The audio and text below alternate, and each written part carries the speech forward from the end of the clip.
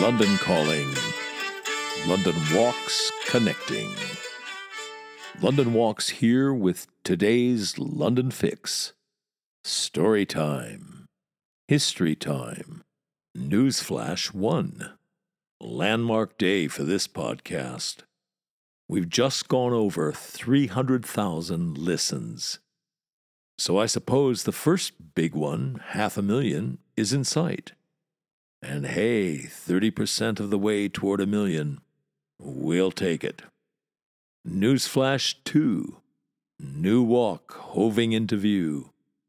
A legal London walk guided by criminal defense lawyer Joanne and barrister Tom. It'll be a small group tour. We'll be limiting the numbers. And it'll cost a bit more. It'll have to be booked and prepaid. It'll make its professional debut in August. Watch this space and www.walks.com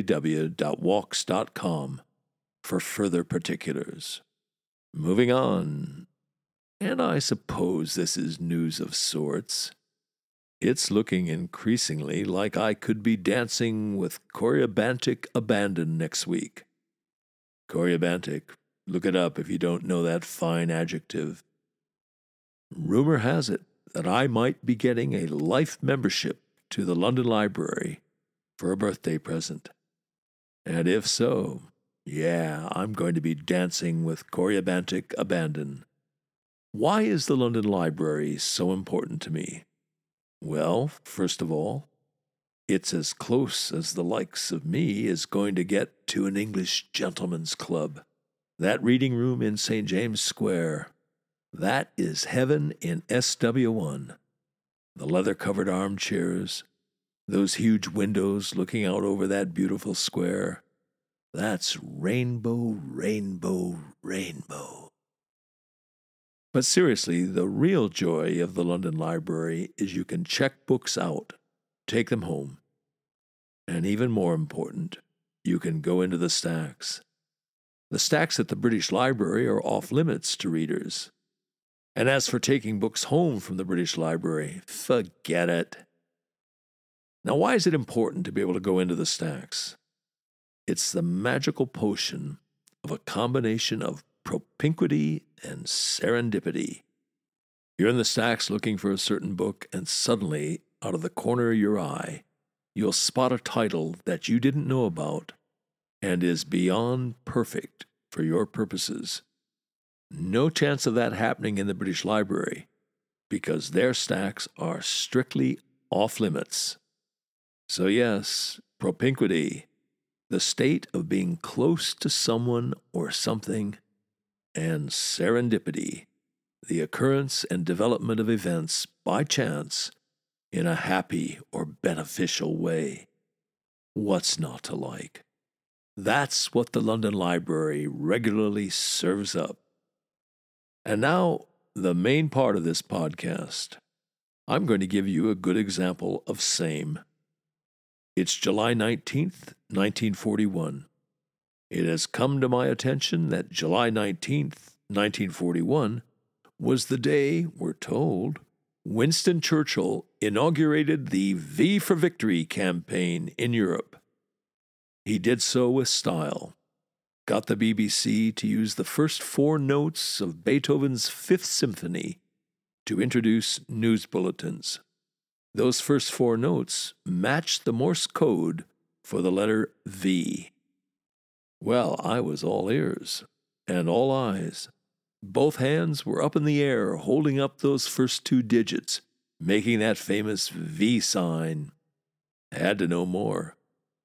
So in a sense, I was in the stacks. Went to the July 20th, 1941 newspapers. Why July 20th when the day in question was July 19th? Well, it's obvious, isn't it? If it happened on July 19th, it wouldn't be until the next day, July 20th, that it made the papers. So there I was, in the stacks, so to speak. And sure enough, propinquity and serendipity got in on the act. As always, like with just about everything else here, There are wheels within wheels. So I didn't find anything at all about the V for Victory campaign in the July 20th papers. But in the July 22nd Telegraph, we get a story that it was a Belgian who gave the V sign to oppressed Europe. I'm going to quote now. Monsieur Victor de Lavallière, head of the Belgian station at the BBC, a barrister and member of the Belgian Parliament, originated the V for Victory campaign, which has swept across Europe and brought new hope to peoples oppressed under the Nazi tyranny.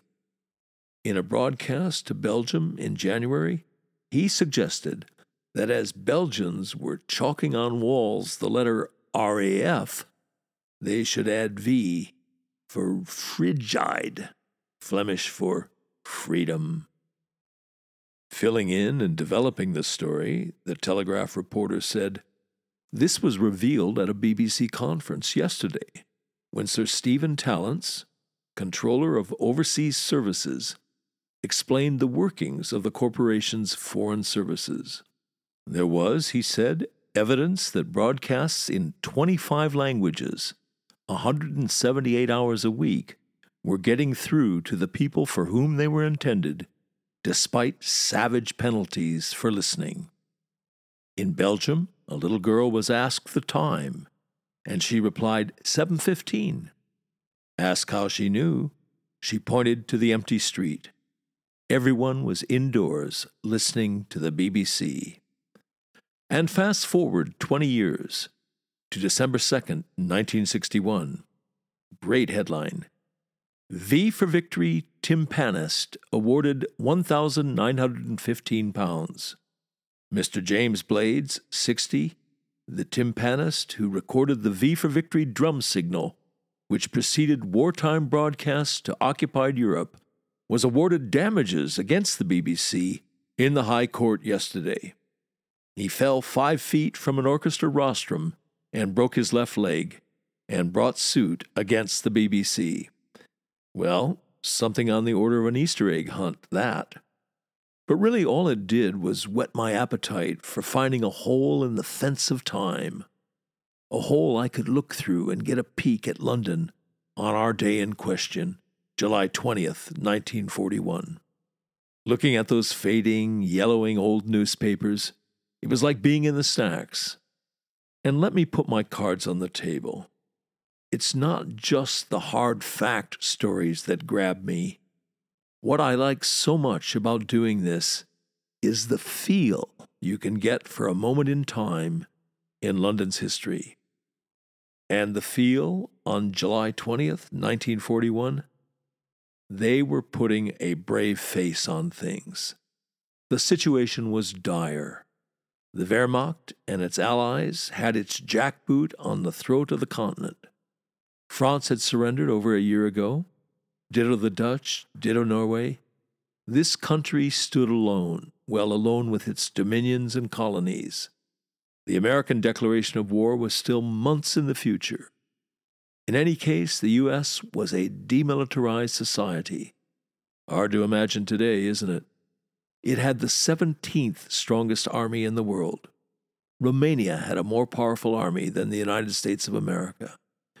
So yes, Britain and its dominions and colonies stood alone, with no realistic chance at all of turning the tide by themselves. But Britain wasn't giving up. It kept the faith. And the evidence of that is all over the newspapers of the day. But what moved me the most was the soppiness of some of the stories.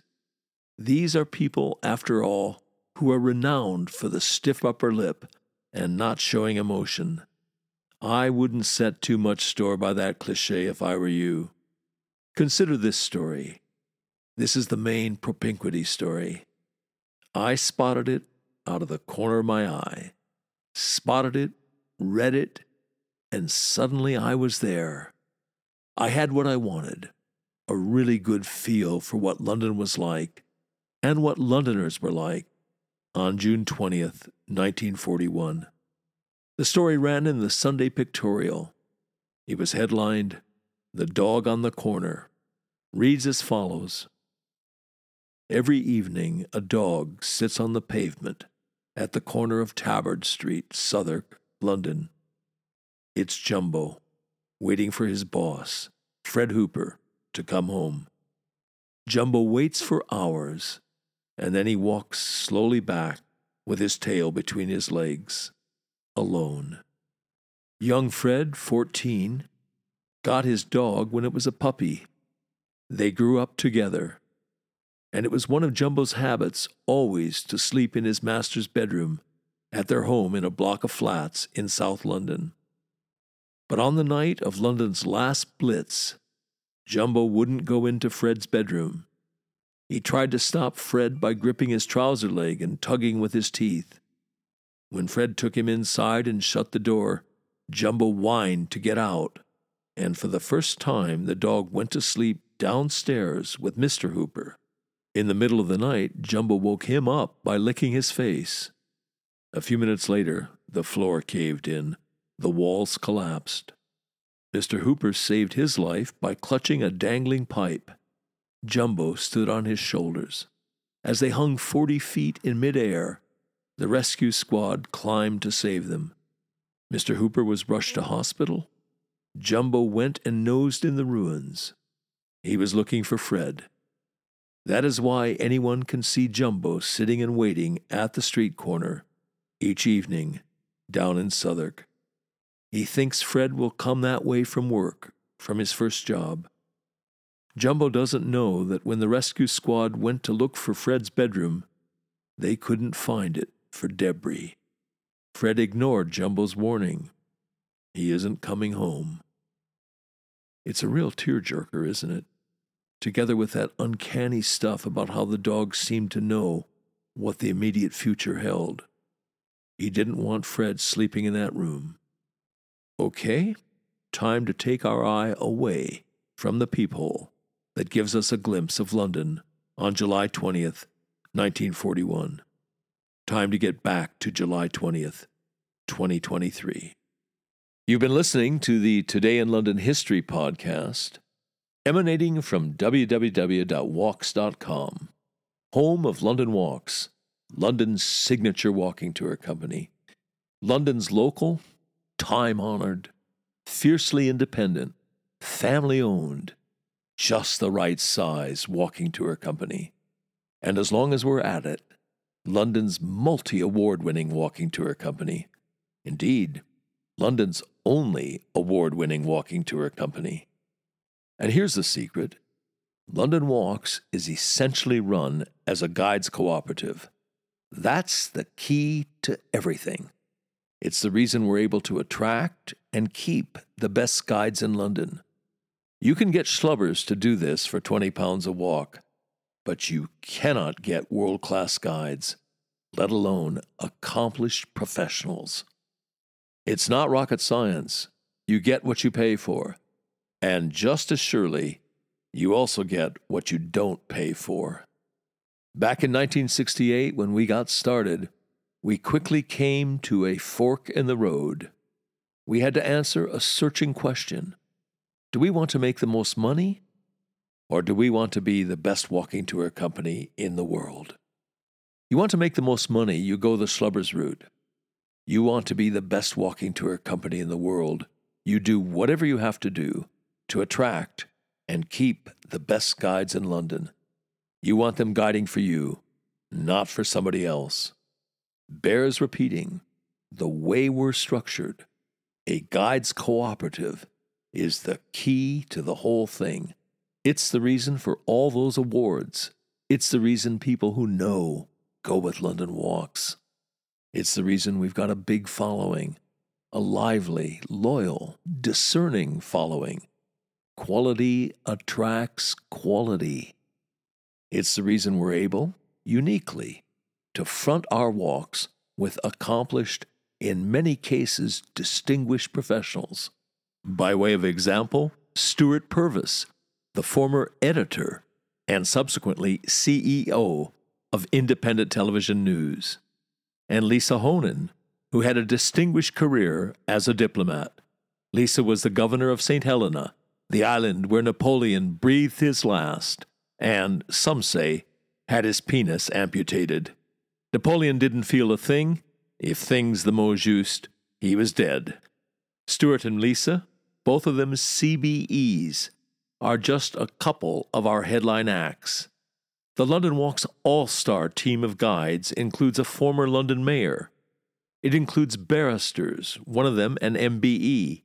It includes doctors, geologists, museum curators, archaeologists, historians, criminal defense lawyers, university professors, Royal Shakespeare Company actors, a bevy of MVPs, Oscar winners, people who've won the big one, the Guide of the Year award.